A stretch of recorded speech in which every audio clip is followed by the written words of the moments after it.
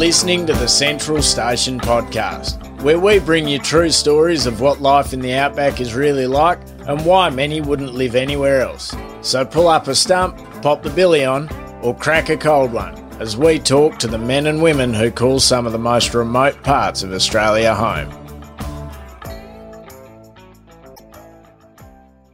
This episode is part 2 of our chat with Wayne Bean. If you haven't listened to part 1, you know the drill. Go back and listen to it first. In this episode, Wayne recalls the 18 years he spent working for Heytesbury Pastoral, where he progressed from an overseer on the Barkly to junior manager in the Victoria River District, and finally his goal of senior manager in the Kimberley. Throughout those years, he saw the end of BTEC, gained his pilot's licence, and had a front row seat to the positive changes the Heytesbury Pastoral boss, Janet Holmescourt, put in place. Not least of all, the introduction of paid positions for managers' wives. To start our episode, I asked Wayne how he came to work for Heytesbury.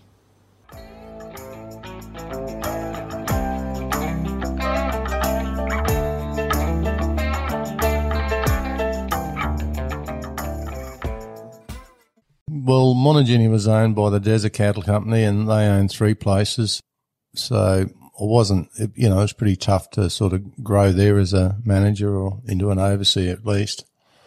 And the managers at Monogeny had left and gone with the new company, Heytesbury, that had just taken over the Sherwin deal, which was quite huge, like 26 properties Australia-wide. And he just moved to Eva, which are, running Mungabroom and Beetaloo from. So he's rung me up and offered me the job as the overseer there. So it was a promotion. I mean, it was more money. And more importantly, it was with a fairly big progressive company is where I was headed. So it was a step forward. It was a step up. So we moved over to Eva Downs. How big do you think that was between, I guess, whether it's in acres or number of head of cattle in that aggregation? I don't know. I do know back then, Beetaloo was the biggest unfenced pastoral lease in the Northern Territory, bigger than anything they had on Brunette Downs, which Brunette Downs had a pretty big wow factor for some size of paddocks, but it was massive. Very few internal fences. It was just a massive lease, a lot of bull waddy scrub and big clean-up job, actually. It's funny that you say Beetaloo was the biggest one, the biggest pastoral lease that was, unfenced, because it's quite the opposite today, isn't it? Isn't it quite intensively fenced? Exactly right. It'd be the most intensively fenced property in the Northern Territory today, or pastoral lease anyway. It's gone from one extreme to the other. Yeah, you'd never have thought that back then. Dead right. And so not only are you continuing on this trajectory of trying to, progress your career, it's also within a fairly short period of time, because this is the early 90s. You first came up to the Territory in the mid 80s. So within 6 or 7 years, you've gone from being a ringer at Macarthur River Station, a very young head stockman in Queensland. Then what were you, head stockman in Channel Country as well? Is that what the role was? It was sort of like a head stockman's job. The culture down there is a bit different. They call them the married man. Really? Yeah, even though you were given responsibilities similar to a head stockman, but it was just their culture back then in that day. What if you weren't married? Could you still have a married man's position? Don't know. It's just the type of vocabulary they used back then. Yeah. And then you've come up to Monogeny, head stockman, and now overseer. But I'm just thinking, what a change. Yes, you're getting new roles and responsibilities, but a huge, way more country and cattle to be responsible for. What was that like? Yeah, a little bit daunting, but exciting. It kept you looking forward. It's just like getting a new car and playing with all the features of it and the toys until you get to know it. So it was just like you've got this new place and it's huge, it's massive, and you just want to get out there and find out where every fence and water hole is and, really get to know it. So it really gets you out of bed in the morning, gets you home late in the beginning. And it's just one big adventure, going to a new place, especially when you've got a fairly free rein. The bosses I had then, they just tell you what they want and you just went and did it. And you mentioned that when you came back to the territory, it was still in the thick of BTEC. This is, only a few years later, and BTEC went on for a long time. So what did that look like on a property of that scale? Quite daunting, especially the likes of Eva had been fairly well managed to a point, but Mungabroom and Beetaloo hadn't been mustered for 2 years. So there's a lot of big clean skin cattle there, and, that really added to the time to try and clean it up. We'd have to take out a lot of portable yards into areas where we couldn't shift cattle out of. And it was pretty tough going. Getting through that first round, getting those paddocks cleaned up. A lot of them had to be shot out. Too much scrub, too much turpentine, too much water around, couldn't trap them. So BTEC was still well underway back in the early 90s. When you're having to shoot the cattle out of those paddocks, is that the same as what you spoke about in your other episode with a stock agent or a stock inspector up in the sky doing it, or do you also do it from the ground as well? No, it's got to be signed off by the stock inspector. And, one instance that really stands to mind there was at Beetaloo, and was late in the end of the year, and because it's such a big place, it took us a while to get up there and clean it up. We'd done a rough first round, and then we had to clean it up because we're told they're coming in to shoot it if we don't. So we got up there and we did what we could, and then the stock inspector went out one afternoon, and he might have shot about a dozen head, and he come back that night and camped with the pilot. And the old caretaker fellow that's been there for years, Andre Monkton at Beetaloo, he's very attached to the place. He was still there, living there when we were mustering there, and we got 2 inches of rain that night. And he said to the stock inspector, he said, if there's any cattle left in that paddock you've been in shooting today, he said, they'll be all on the only red ridge.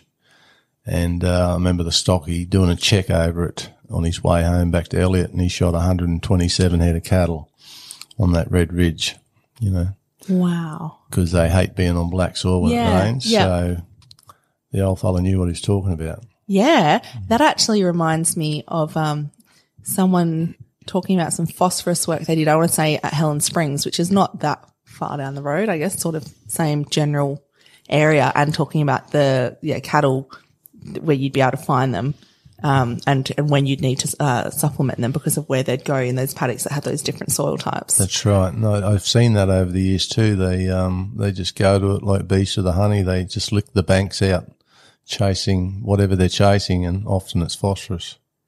Did it ever get disheartening, especially because you've had that break away from BTEC when you've come back to Queensland, that you're in this industry to try and to breed cattle, to kind of start the cycle of life, and then you're just seeing so many of them destroyed?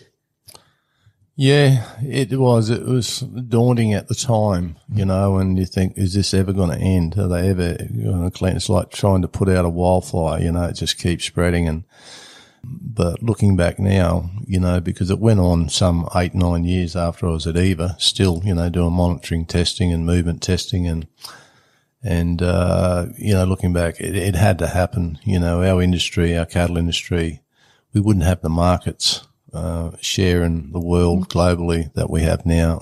And so it really had to happen, as much as a lot of people say it shouldn't have happened. But it's cleaned up our herd. It's given us a great disease-free status, and it's been like that way for, 30 years since it was over. Did you ever feel pressure? I'm just trying to think, if I was in that situation, knowing that if whatever animals you don't muster out of that paddock, and let's be honest, given the type of country that you're describing and the fact that, that you had clean skins in there, if cattle are left behind, it's not really anybody's fault, but whatever you don't get out is basically got a death sentence, whether or not it has TB. So did you ever feel pressure that, I've got to try and get everything out, and otherwise you could just be wasting perfectly good animals? Yeah, I did. And it did. It's a good question, because it really did get to me at the end. And I remember the second year there, I got to know the stock inspector really well, and I pleaded with him that we'd trap some cattle ourselves, on this ball. It might be 300 or 400. And I wanted to walk them back to a set of yards, so that we could test them up and, just trying to do your thing as a head stockman, an overseer at the time. And he said, righto, he said, you got 2 days to handle them. And I think it was like a 17K walk back to the set of yards. He said, I'll be there waiting in a gunship. If anything leaves your mob, he said, it's gone. Well, yeah, I think he shot over half of them because even though we'd handled them well, when we left the cooler that they were in, it was a big cable cooler, it was just wall to wall of turpentine. It was very hard to control them. So we lost over half of them to him. As we were galloping out after him, he's virtually shooting them under us. Oh, that's, yeah. Yeah, and that was his job. He had to do Yeah. it. But it was good of him to give us a chance. Yeah. And we got half of them. Yeah, and, half is better than none. So, yeah, they all could have been free of TB, and they probably would have been. Yeah. But the rules are the rules. Yeah. We've had someone else on this podcast who is actually also based at Eva and mentioned, talked about that during the TV time. So I'm wondering if you were living there at the same time. Danny Hayes? Yes, absolutely. We both started the same year there pretty much together. Really? Yes. So have you got any stories about him you can tell us? Oh, Danny's a colourful character, very accomplished person for his age, I felt back then. He was very passionate about helicopters at that point. He hadn't long started. He might have been going 12, 18 months. Was working with Helimuster and, we'd catch up if we got in before dark sometimes, at the office. I remember the manager was away one day and the phone rang and had a big bell on it and we were sitting out the front having a beer, Danny Hayes and his good co-pilot friend, Ashley Dixon. I went and answered the phone and it was Danny's boss from Helimuster, John Weymouth, and he said he needed to speak to Danny, and the phone was on speaker, and because Danny had been a bit naughty and smashed a few machines up, and it might have been the year when Helimuster decided to not insure any machines, and then they could afford to lose 2 and it'd still be cheaper than paying insurance, and I think at that stage Danny had smashed 3. And I remember John Weymouth, because he used to stutter, and he said, Danny, he said it'd be a lot cheaper if you were dead. Burn. I thought that was quite funny, but Danny took it pretty well and, pulled his head in and things turned around. Yeah, well, funny you say that because that's one of the episodes he did is about all the mishaps he's had in a machine and how he's the man with 9 lives and hopefully many, many more. Yeah. We've said that's it. The number that you've had, that's it. No more. No more. So in Danny's episode, he also mentioned a story about what it was like mustering cattle and trying to get them to yard up. Well, yeah, if it's the same day, I'm thinking of, and I can remember it quite clearly. It was at F-Board Yard with a very large group of steers that were destined for Queensland. We had the movement test them. There's actually over 7,000 in the mob. It was a massive, it's the biggest yard in the cattle I've ever seen in my life. I think the day was when the cattle wouldn't go into the F-Ball yard gates. It was an old CSR yard, and they had a lot of trouble feeding in there. The gate was very narrow, and I'd never go near the lead. Whenever I'd worked in the territory, you always got yelled at, jackaroo bastard or whatever. And this day they just weren't moving. I could just see them milling around there, and I thought, shit, if they come back, they're going to blow the fences, whatever. So I went up there in the car. I was in the motor car thinking there might have been, a death adder snake in the gateway, which is enough to block cattle, I've seen it a few times in that white powdery dust. That'd be enough to block me. Yeah. And anyhow, there was nothing there, and I just swerved in at them and, just to fan the lead in. And as they went, and I turned around to face the others head on, they started feeding better and better and better. The more I drove down at them head on, the quicker they were feeding in the yard, like hundreds and hundreds at a time, and staying in there, more importantly, not turning around, coming back out. Yeah, at the same time, I could see the manager was trying to call me on the radio only to abuse me to get out of the lead, but it was actually working, so it stayed there. So whether Danny's talking about that same day, but I know every animal that was in that laneway went in that yard, not one of them run back. That's amazing. Can I ask, what is a CSR yard? CSR yard was built out of, they got that name, they were built out of the railway line sleepers, steel railway line sleepers and railway line posts. And CSR had owned a few properties up here and it was their design. So they ended up with the name CSR yard, a bit like the Sherwin yard. You might have heard of the Sherwin yard. Yeah. Well, yeah, Sherwin got his name labelled to his type of yards, which were one of the better design yards at that time anyway. But most of the yards on either Beetaloo and Mungbroom were Sherwin yards, but that particular yard at F4 was a CSR yard. Like you said, you had a lot of area to play with. I guess it's kind of like the ultimate playground. Thousands, hundreds of thousands, probably millions of acres, cattle, an intense wet program, heaps of mustering, big mobs as well. Like not like being in, you said it was much smaller in Channel Country. There, you wouldn't have had the time to be able to ride through your cattle and kind of look them all over. Like you were under an immense time pressure. What was it like? Well, I guess time set the standard. We knew what we had to do at the start of the year. You never knew when the wet was going to come in, and you're always trying, I remember that, you're always trying to get ahead of your own program. If you could be a couple of days ahead or a day ahead, you were feeling pretty good. But, shit happens, things break down, people don't show up, things go wrong. And then that's the challenge, is to get back on track. So the biggest thing was working to that time frame, big, massive days, many days you're gone at 4 a.m, you wouldn't get to bed till 10, 11 at night, and you do that day in, day out. I remember contracting hepatitis there and, running off the road, going out to the yards to help the boys and nearly hitting a tree in the car, just that down, but I had to keep going, where most people that get hepatitis have got 6-8 weeks off. And I remember the health clinic driving out early one morning, about 6 o'clock, 7 o'clock in the morning, really cold morning, to give me a needle in the bum and for the hepatitis thing I had. And it was just horrific pain. It was the biggest needle, and I think she just drove it in there harder than she needed to. And my ass was a bit colder than it needed to be, and I'll never forget that. Like I said, I only remember the really bad things and the really good things, and all the stuff in between seems to go by the by.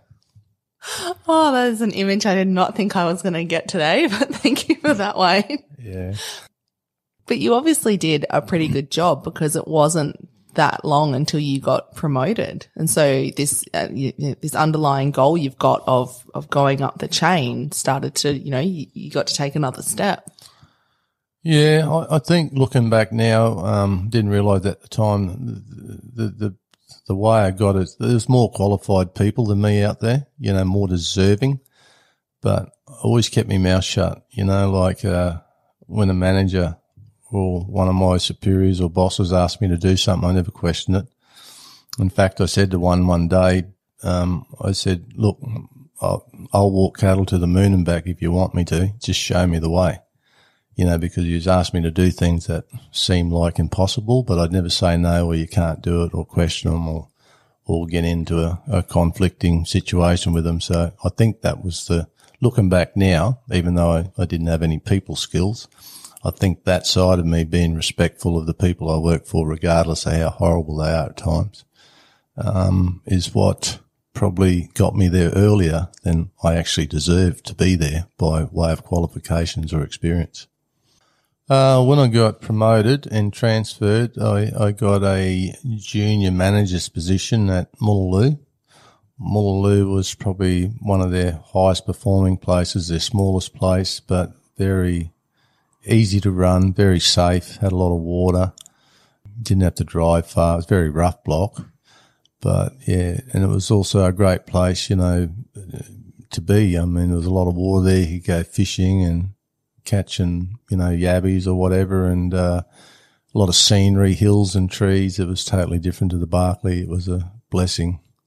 I know when we've spoken about this before, when we were preparing for this episode and you were telling me about Mullaloo, I remember thinking it sounded like a good, I guess, kind of training block for a manager, like a good first, there's enough to sink your teeth into, but you're not going to get in over your head. Absolutely. It's both, actually. It's not just a good training block for a young manager. It's also a good retirement block. You know, if you wanted to slide out of the industry into a nice place that's still close to town and it's easy to run, well, more lose the place, but at the same time, it's a good place to teach a young bloke.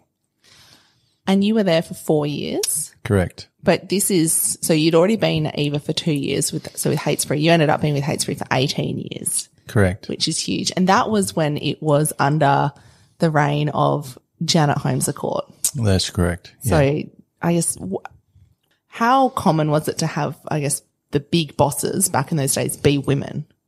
Absolutely unheard of. You know, especially in that industry, you might see a woman as a big boss in a bank or some law firm or something like that in the cities. But running a big show like that was a huge show that what Heytesbury had back in the early days. Yeah, and the only way she could do it is have a few good people under her. And that's one thing she did, and she trusted in, and they trusted in her. Did you get to spend any time with Janet, or was she kind of a very, hands-off head office, up in her high-rise kind of boss? No, Janet was quite the opposite, actually. We'd get to see her at least 2 times a year, sometimes 3 times a year in the early days when they were struggling financially because, her husband had died. And he was the brains behind the money-making side of it. Yeah, so Janet was left with a huge debt and all these properties. But we'd see her quite a regular basis. We'd have conferences where we'd go down to Perth and spend some time down there doing training courses as well and catching up with her. But, I always look forward to when Janet come around. She's a bit different to a lot of bosses I've had in the past. She'd insist on wanting to know everyone's name when she got off the plane before she went down to the station, and asked me who'd been there last year that she'd remember and all those sorts of things. And so sometimes we'd spend 20 minutes, half an hour at the airstrip where I picked her up from before I'd take her down to the station so that she was absolutely sure she knew everyone's name. To the point, everyone that ever worked in Heytesbury got a personal birthday card from her every year. I remember a time there we were driving her and her chief executive officer and financial officer around, and she's seen some guys branding some wieners at the yards, and she insisted on staying there for the whole day while I drove the CEO and the CFO around to look at the rest of the property. And I come back and she's covered in dust and blood and been branding wieners and just had a swag of a time. That's the sort of person she was. She wanted to get to know the business. She sounds like an absolute legend. She was. Yeah. Well, Janet, hopefully you listen to this episode and you agree to come on and do one of your own because, I love the stories you tell about it. That sounds, I guess, thinking of other people today and how many CEOs would you see, whether they're men or women, leaving their corporate head office, and coming in and getting in the yards and doing that. Yeah. And I get there could be a case made for it that that's not their job. That's why they've got people there to do it. But I think when you do engage in those kind of activities, it does give you a different understanding of the business. Absolutely. I mean, it was a very macho era back then, and I never imagined myself working for a woman. They just weren't found in stock camps or, managing places, let alone running an outfit like that. But I'd have to say she's probably the greatest boss I've ever had, without a doubt. What made her stand out from all the other bosses? Just the fact that, she come into a business she knew nothing about. She genuinely got involved, hands-on, and trying to get to know it. Yeah, she made a lot of great changes. Everyone enjoyed working for her to the point you'd think you'd work for her for nothing. You know what I mean? Like you really rode for the brand, for the want of a better quote. But, to the point, she showed up one day. It was actually at Mooloo, and she asked where my wife Rachel was. And I said, well, Rachel's working down at the Top Springs Hotel, 70 kilometres away. And she said, why is she doing that? And I said, well, we want to get ahead in life. We're paying a house off. We've got 2 kids. And she said, well, I'm going to do something about that. Next thing, she's gone back to Perth, and she's got all the managers' wives on a wage which was unheard of in the industry. And, you know, a lot of people wouldn't realise, but Janet pioneered that off her own bat and give those wives identity. Yeah, because they were doing all the work, admin work, relief cooking, you know, shifting sprinklers, mowing. They were doing everything. You know, my wife, she was out in the stock camp castrating calves and filling in when someone was sick, and they weren't being recognised for it. So, and at the same time, I think she brought a bit of femino into the industry. You know, it was too macho, too ripped hair bust. So, yeah, I whether she knows or not, I think she did a lot of great things for the industry that people followed. Again, I guess I'd speak to this having come into the industry so much later on, but, you know, I've only ever known there to be managers' wives or partners, and there's a whole different range of roles they hold and titles they have, most often to be a paid position. So I guess I'd never really thought about what it was like beforehand. And so to hear the story of how that came about, and, you know, like you said, she didn't have to do that. No. You know, she could have been like, oh, that's all right. Good for you, Rachel. 140-kilometre commute to work to, you know, round trip to go be a barmaid when. Yeah. Absolutely. But no, it's just turning points, you know, cornerstones in my career. And that's one of the things I remembered that, yeah, she made a significant change that people followed, you know, to the point now.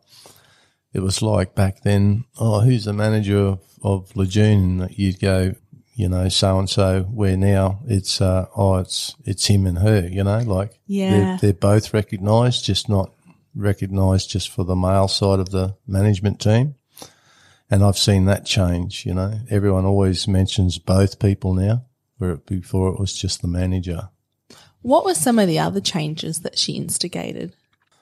Well, she really changed the way she encouraged a lot of people training, especially with head stockmans and managers. You know, sent us away to courses to improve our people skills.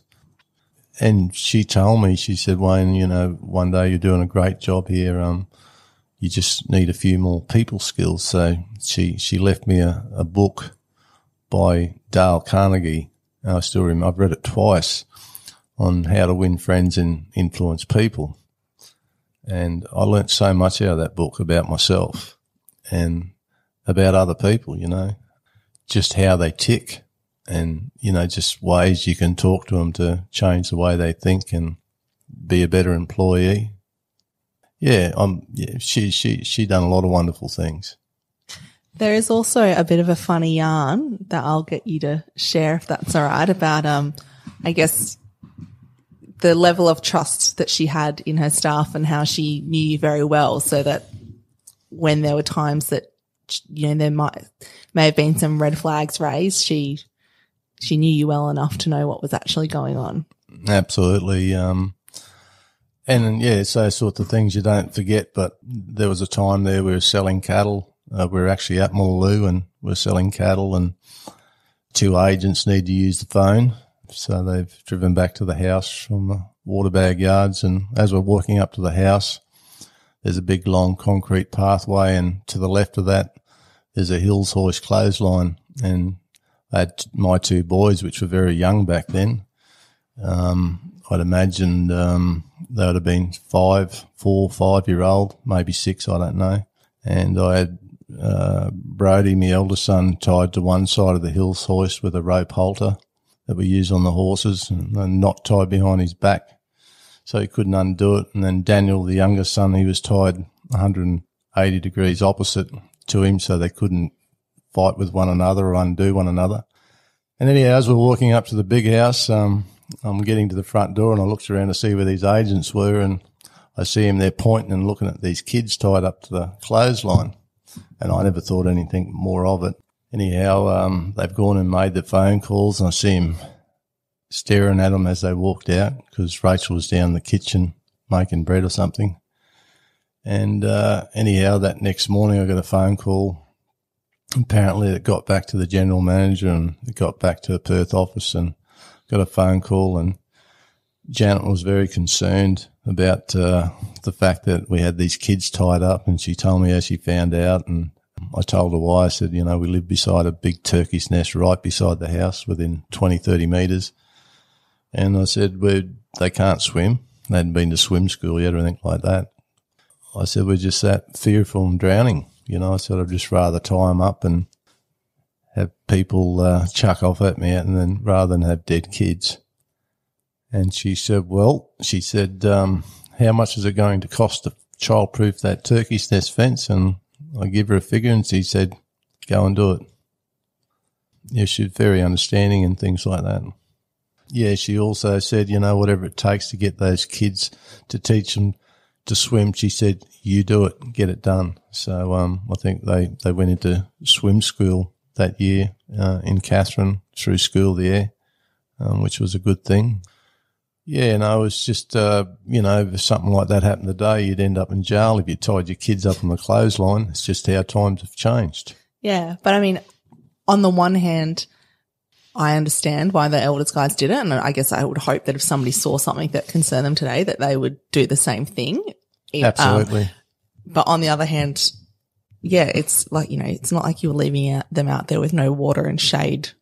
You wouldn't even do that to your dogs. Like you said, it's so they wouldn't go off and wander off and potentially drown. But the sound of Janet to be the kind of person that sits on the airstrip trying to remember all the previous, staff members' names so that she can go back and greet them by name, sending hand-signed birthday cards to each person in the company, which, there would have been a fair few back then as well. And then, someone's come to her with this concern about your kids, and her solution is like, well, whatever it costs, let's fix it. Let's make this safe, because you can't, I guess you could think, well, why wasn't it already safe? But you don't know what you don't know, and you can't be on top of everything. So that's right. Someone comes to you with an issue, and instead of going, well, Wayne, rah, rah, she's gone, okay, cool, let's fix it. I want to go work for Janet now. Yeah. No, she was. I'm very sad. She was a great inspiration, and she did more for the industry than, she'd ever know. Looking back now, at the time we didn't think about it. I look back now and I think, well, that's been a change because of Janet.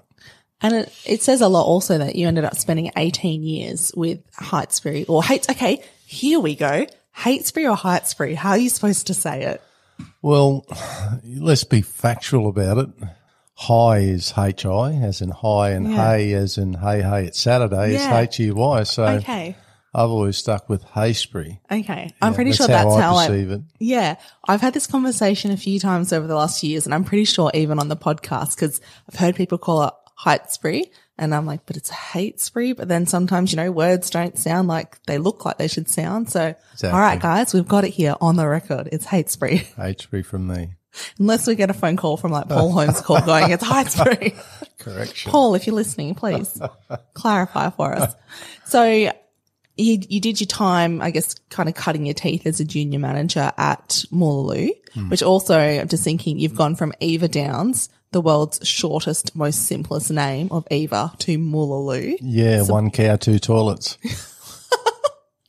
I never, oh my God, guys, you've heard it here. I've never heard that before. I'm sure other people have though. 1 cow, 2 toilets. That is the new name. And then you ventured over into the Kimberley to Flora Valley. That's correct. Flora Valley, Gordon Downs and Nicholson are all run from Flora. Yeah. So that's a pretty big step up from Moolaloo. It was, and a very different one. Moolaloo was a very safe place, very close to town. Then to go to Flora, you had to be right on your waters there. There wasn't a lot of surface water, and it was a long way from anywhere. Dirt road, 300 k's of dirt road.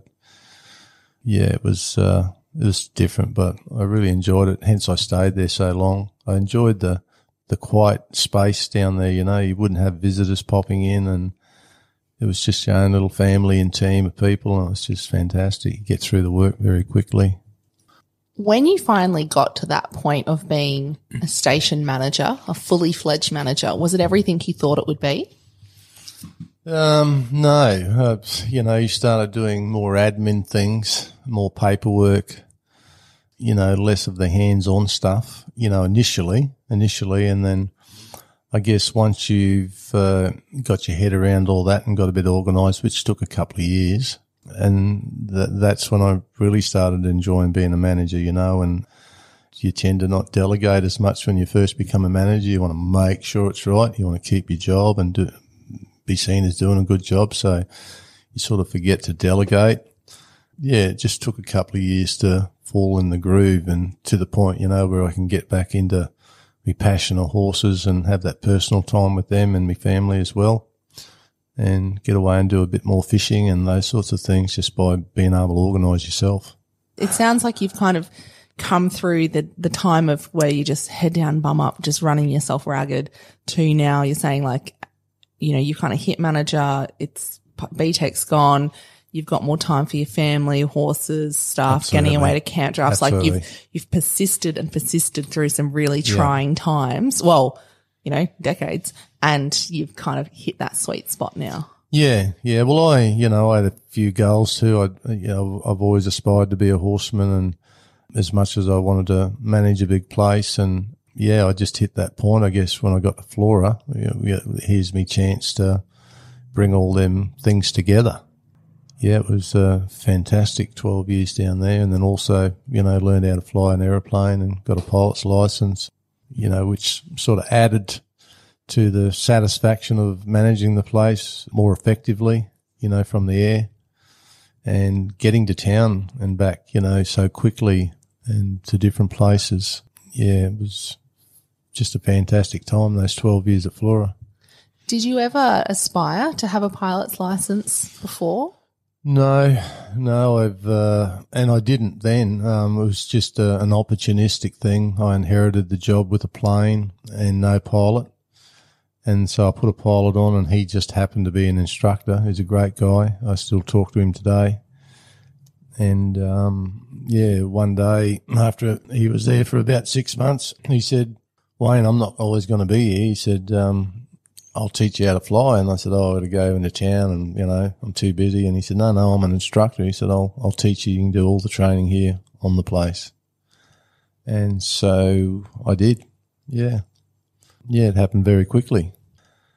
I remember when I had to do cross country as part of my training for my license and, my solo. They call it cross country. So you go to 3 points like a triangle, and I left Flora and I had to go to Turkey Creek, Kununurra, back to Flora Valley, and he had a big HF handheld radio, and I was to call him 30 mile out or something, and I was late.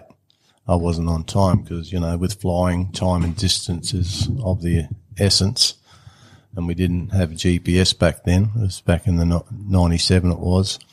So it was all done on time and distance, and that's the way you navigated as well. So when I wasn't at that point where I had to give an inbound call, he started to panic, and what had happened, I was that nervous. I boarded my track and landed on the Duncan Highway to have a pee because I was nervous, it was my first solo flight. And so that cost me. Then the plane didn't want to start, a bit flooded, as they do when they're hot. So I probably lost 20 minutes, 20 minutes, because I had to circle around, find a place where it wasn't too rocky to land on the road and make sure there's no signs or trees to smack the wing into, because that wouldn't have looked good. And, he gave me a big serve when I got back. Don't you? I thought you were supposed to pee in a bottle or something. Well, yeah, I would have spilt. I was that nervous. It was a bit safe for me getting out, I think. But, yeah, that was a bit of a funny day. Seeing as you did get to fly around Flora, can you describe the country to us? Because you would have had a unique perspective from being up in the sky. The country was predominantly downs type country.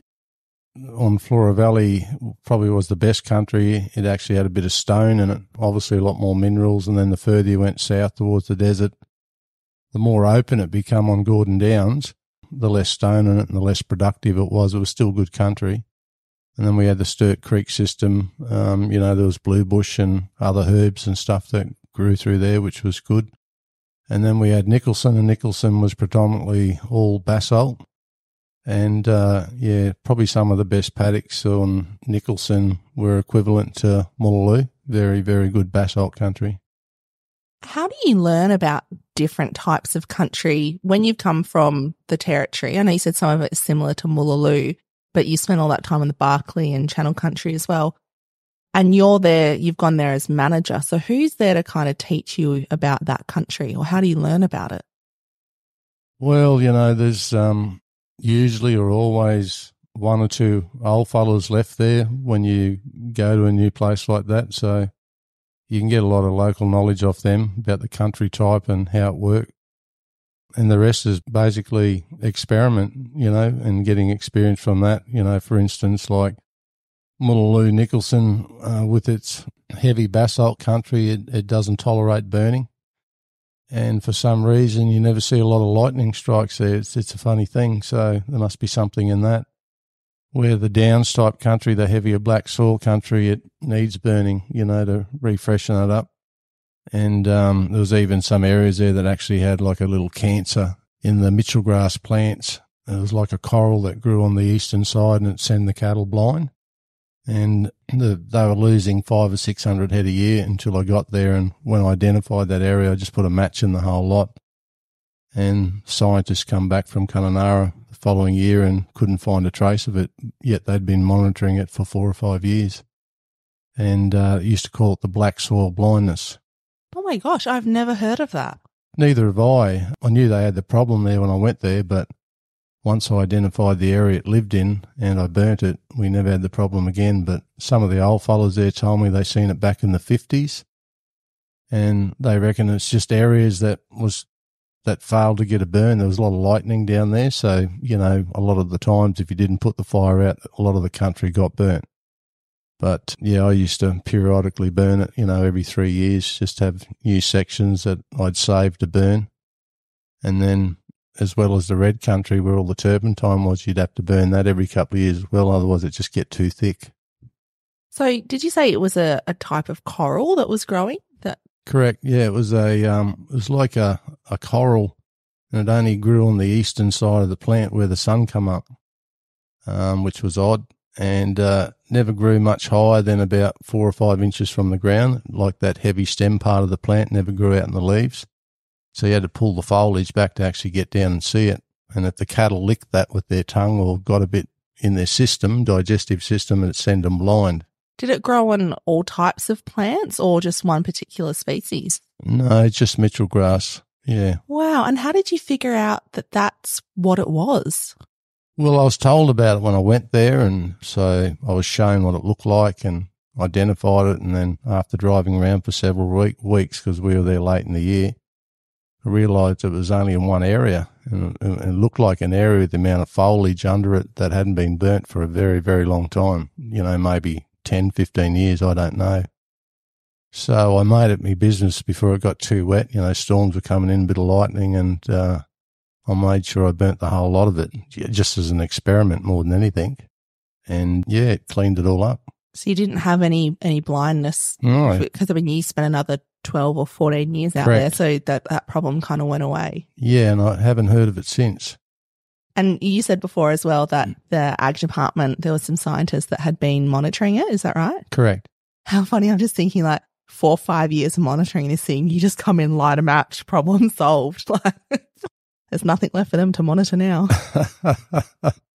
And how else did flora differ to the other country that you'd worked on, and how does that also impact the way you have to run your cattle and your people? Yeah, well, we come from Mullaloo, and like I said earlier, Mullaloo was very easy to run, very safe.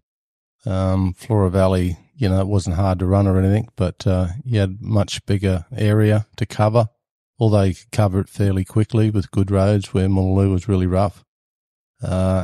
Pretty much the waters were bores, so you had to be on the ball there, check them every couple of days. Aeroplane made that very easy, and a lot of pipelines, that were subject to breaking. So you could pick up those green patches where the, pipelines were broken from the air, where on the ground are very difficult to find because you couldn't see through the dead grass to see the little green patches. So it was different in that way, and it was also very remote. There's like 300 kilometres of dirt road past Kalkaringi, through the Buntine, the Duncan.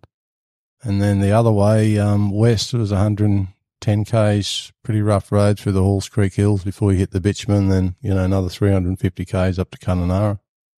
So, yeah, it was very remote, but I sort of enjoyed it. Did you have more people working there than at Moolaloo? Yes, we did. Moolaloo, I think we had about 14, 15 people, like through the thick of the year. When I got to Flora Valley, there's something like 40 on the books there. We had a big early weaning research and development program underway. It was about halfway through. So there was a lot of people involved in that. And, yeah, there was, 2 stock camps and whatnot, and we gradually pruned that. When the R&D finished, we pruned things back to probably about 16 people, which was just right. What was the main difference between being a junior manager at Moolaloo and a senior manager at Flora Valley? Well, pretty much the senior side of it was basically, you demonstrated you'd been through your junior period and got some experience, and you should all be ready for a place as big as Flora, Nicholson and Gordon Downs. It was like twice as many cattle, 2.5 times the amount of cattle, and much bigger areas, much more responsibility. So I guess the height of the responsibility was probably the big thing, and also having the R&D there, which is, a mob of investors invested a lot of money in infrastructure at Flora Valley with this early weaning program, which was weaning the calves down to 60 kilos, which, some of those crossbred calves are only getting 1 or 2 or 3 sucks and they're all ripped off mum. And even the guy who was running the R&D, the early weaning program, we used to call him One Suck. Is that Steve Petty? That would be correct. I'm never going to be able to look at you the same again now, Steve. Hopefully you can come on the show and share your own stories, and maybe you've got a nickname for Wayne then. They probably did. Plenty of them. And that wasn't the only R&D that took place while you're at Flora Valley. Tell us about the spaying trial. The vets in Kununurra, I think Tristan Jubb was the one who was leading it back then. They approached us about doing a spaying trial. They had 5 different types of spaying that they wanted to trial. It was over a 2-year period. So, there was the new Willis method, which was the one that come out to be the best, and it just took off from there. And I think Flora Valley, there might have been a place in Queensland, but it was the first place the Willis method had ever been trialled or invented. There could have been a place in Charter Owls or Queensland somewhere at the same time, but yeah, Flora Valley was one of the very first places the Willis method took off. What was it like for you being involved with those 2 trials? I enjoyed the spaying one because, they pretty much come there for a day or 2 and they were gone. The cattle went out and then they got them back in 3 months later, and they were handy. We had a good fenced up paddock, safe paddock. There was only like 100 head. It might have been 20 of each or something like that, or a few more. So that was quite easy and quite interesting, and so I gave it my full support. With the early weaning program, it tend to get in the way of management a bit, and at first, but looking back now, I've learnt so much out of it. Not that I'd want to wean calves down to 60 kilos. I think maybe 80 kilos is a better line if you're in a drought or something like that. The infrastructure the investors left there was a great design. The type of infrastructure I think they put in a lot of places now, because it works so well, not just with the weaners, but your sale cattle. So, I learned a lot from it over the 4-year period. It was a great thing. So what was the infrastructure that they put on the place? There were a number of 6, 8 square kilometre paddocks with a laneway up the middle, and, every paddock had a water medication, going to the trough, so that they made sure the animals in there were getting the right amount of urea and minerals, etc. And rather than, just having lick blocks or loose mix out there and having no shy feeders or inconsistency, everything, and it worked very quickly, like within 48 hours you were getting a result with the rumen.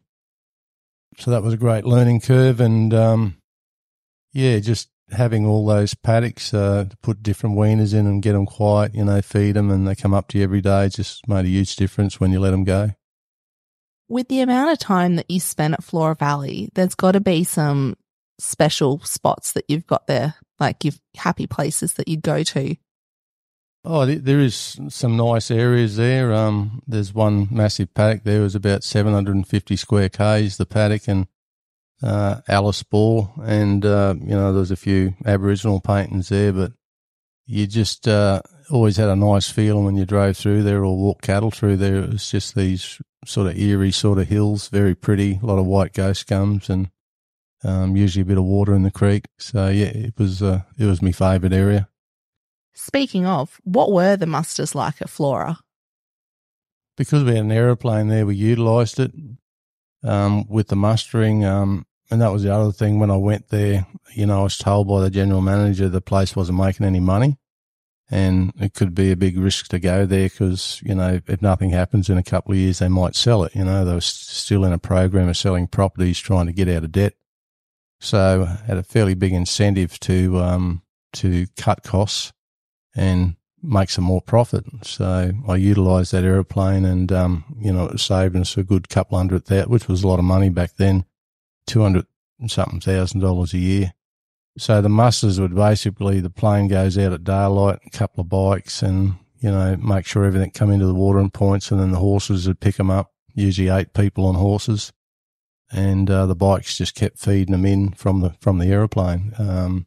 There were some rougher paddocks up in Nicholson, and we might have used, in the beginning, sort of 70 or 80 helicopter hours there, but the rest of the place was done with aeroplane.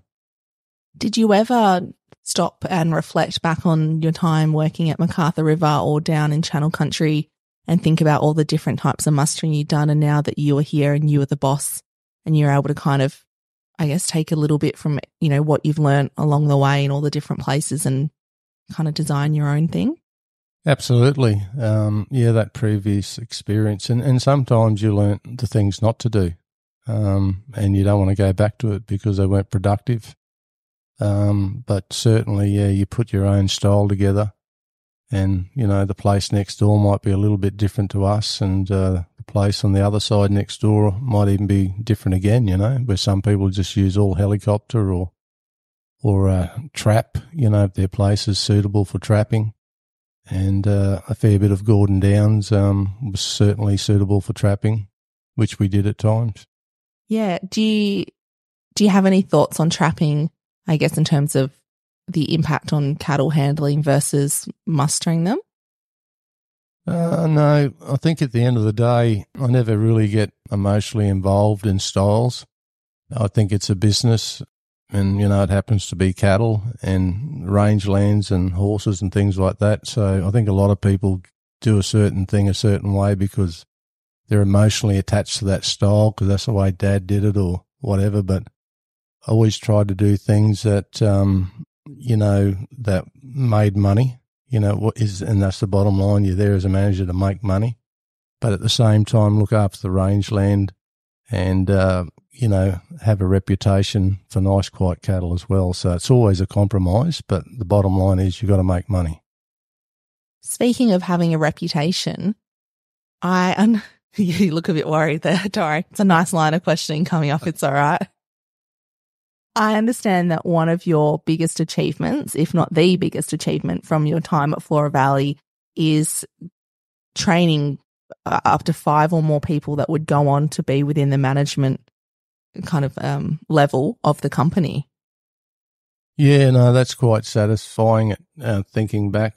And it's not like really I trained them, I gave them a perfect environment to be as good as they can be. I think a lot of places I'd seen, the manager was always in the yards involved with the head stockman, and, I could never see anyone going ahead. I've been in certain situations myself growing up through my career, and I always said when I become a manager, obviously Flora Valley, I was a little bit involved at first trying to get to know the business and the area.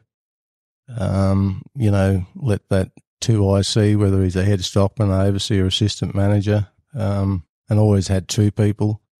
Usually had an assistant manager and a leading hand, or a head stockman, a leading hand, wherever I was, just so that head stockman could get away and do his paperwork, and then the leading hand or whoever that was under him was always getting exposure to responsibility. So if anything happened to your 2IC, well, you always had a plan B.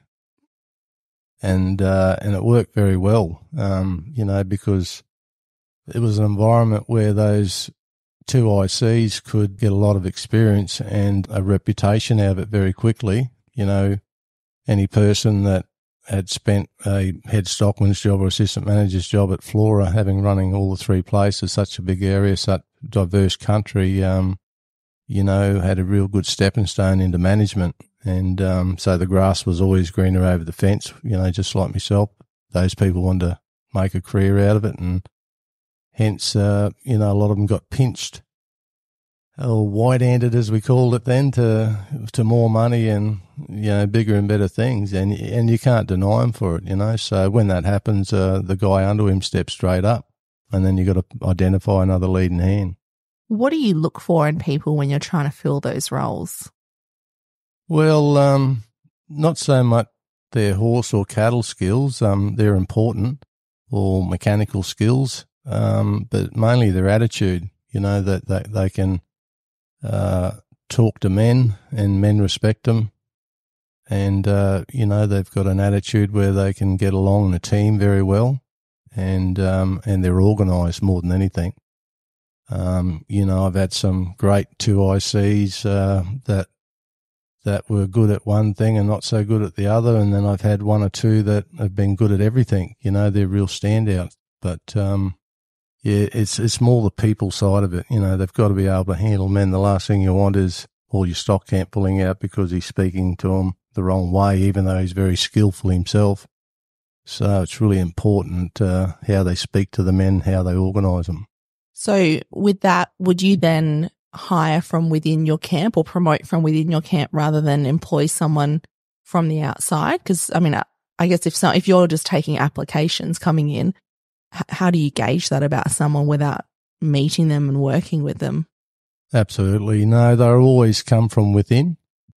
You constantly identify them, just the way they work through the yards when they haven't got responsibility. When you give someone responsibility, you really find out who they are. And I've made a couple of mistakes over the years. They can turn into monsters with a bit of authority. And, some people just aren't genetically designed to handle authority. And that's, you just got to be honest about it. And they could be very good at everything else, And I think that's the most important thing. A lot of people, employers, tend to give people an elevated role like a head stockman or a position of responsibility, and it's because they're very good horsemen and very good cattlemen and very good at fixing things, but they're hopeless with people and they never last it. So the people side of it's the most important.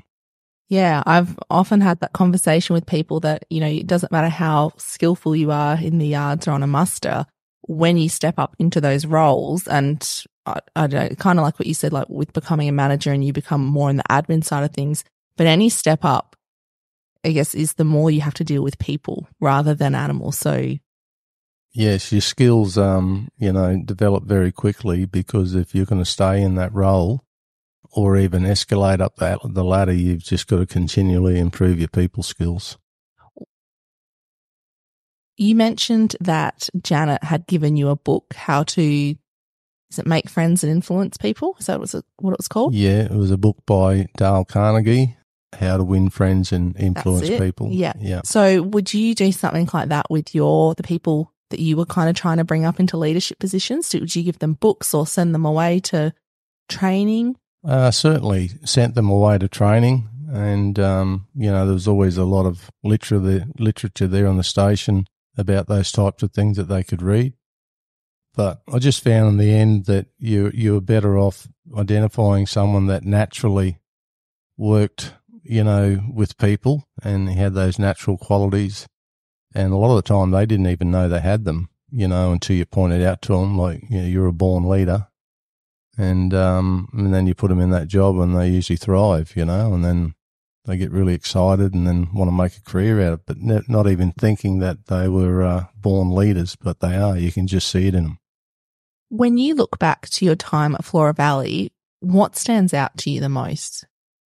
Well, yeah, it's always the people side of things that comes to mind first, those guys coming there to work and going on to bigger and better things, that's always pleasing in the back of your mind. And then having someone to step straight up, and then having to identify someone else to replace them. So that was always ongoing every couple of years, which was great. You can't have them there forever. I always say that you can get 2 years out of someone, it's great. And the whole time we were there, we had very good staff retention. We didn't have to go replacing whole camps of people every year or anything like that. We always had a good core few coming back every year that knew the place. So that really stood out.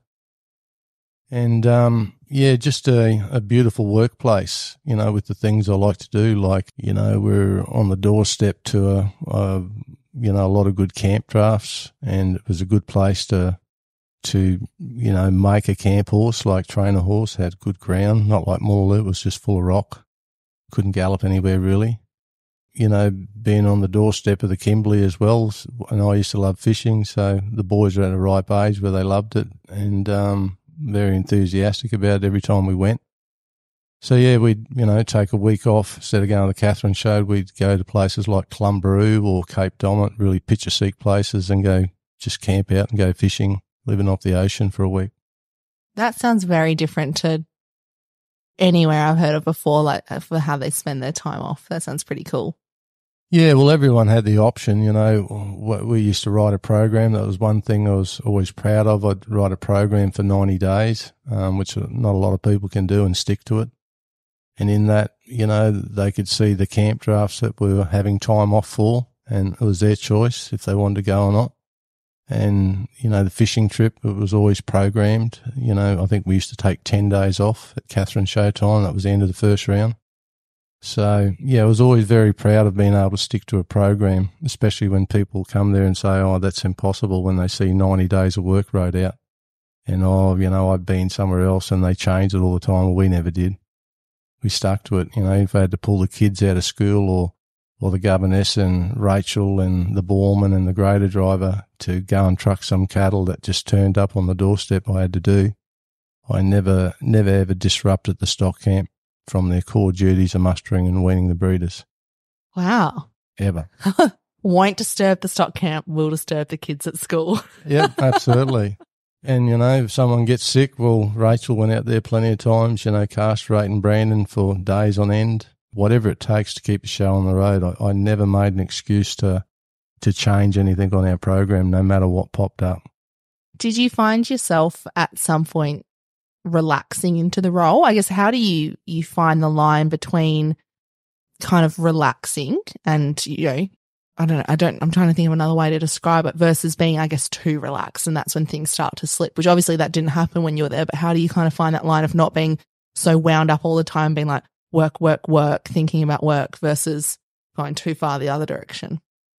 Well, yeah, it's a confidence thing, I guess. The longer you're there, the more confident you are about things, but, at the same time, familiarity breeds contempt too. If you get a bit too familiar with something, a bit blasé, well, then, you could end up perishing a mob of cattle or forgetting about something that's really important.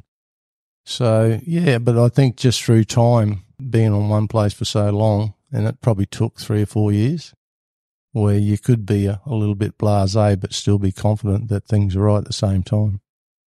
After 12 years at Flora Valley, you made the decision to leave and come into town for a career change. By that time, you'd spent the better part of 2 or more decades on cattle stations. What were some of the changes you'd seen, I guess the good and the bad? The biggest changes in the industry was probably, occupational health and safety. I'm not saying it's got to stages now where it's ridiculous, but I think it needs a check. We needed that to happen, but like all things, it always ends up at the other end too far and lacks the balance it needs. That's probably one of the biggest changes, and probably the introduction of Brahman genetics, going from full on short on herds and places to Boss Indicus cattle. It's been huge. Yeah, just the development of these properties now, the amount of watering points and laneways, and look, they're all great things. They've all improved productivity and work satisfaction. But they've probably been the major things. Were there any changes you saw that you weren't happy with, that you kind of wish they'd go back to the way they were or had been previously? Yeah, I think when occupational health and safety come in, they controlled our work hours too much, and that was affecting our lifestyle a bit, because we'd sit down on the 1st of March and write a program and plan out the whole year, and people like that, especially your employees. They want to know what's going on, are we branding calves today, or are we going mustering? And so we'd work those guys, sometimes for 21 days straight, and they were big days. But at the end of that, they had something to look forward to. They might have been going to the Halls Creek camp draft for 4 days off or something, whatever, or fishing, whatever. But it was all mapped out for them. So when that come in, I just had to change the way I did things because, we only had to work them so many hours a day. And if we did, well, then we had to give them 2 days off if we overworked them or whatever. And so you had to write your programs around that, which was a bit disrupting to the way I like to run a place. Mm. And of course, I guess you kind of came in the thick of BTEC, and then by the time you left managing, you were well out on the other side. Yeah. It was good to see BTEC go and then focus on, more animal productivity and the rangelands, looking after your country. Then we started doing cattle working schools and horsemanship schools and shoeing schools and people training courses and first aid courses. None of that we had time for in the past. So the industry become more enjoyable. When it was a goal that you'd had for so long and you'd finally gotten there, was it a hard decision to make to leave that career and pursue another one? Not really. It probably shocked my wife a bit and the people above me in Heytesbury and that, but I always had a goal. I said to Rachel, when we got married, because your wife, they always want to know what you want to do, what are we doing, where are we going, and Rachel's no different. And I said, if we do 20 years, that'll get the kids out of school into a trade, because we had to pay to put them through boarding school, and I'll build you a really nice house somewhere, and this is the first year we got married. And I did. That was always part of the plan. So we'd bought a block in Catherine here, 5,500 acres, and it was just virgin land, blank canvas. So we come to town and, started that. That was the next chapter of the life. That's a pretty good place to leave off in this episode then. So I'll ask you a similar question to what I did in your first episode, and that is, looking back on this chapter of your life, what would you say is the major lesson that you learned?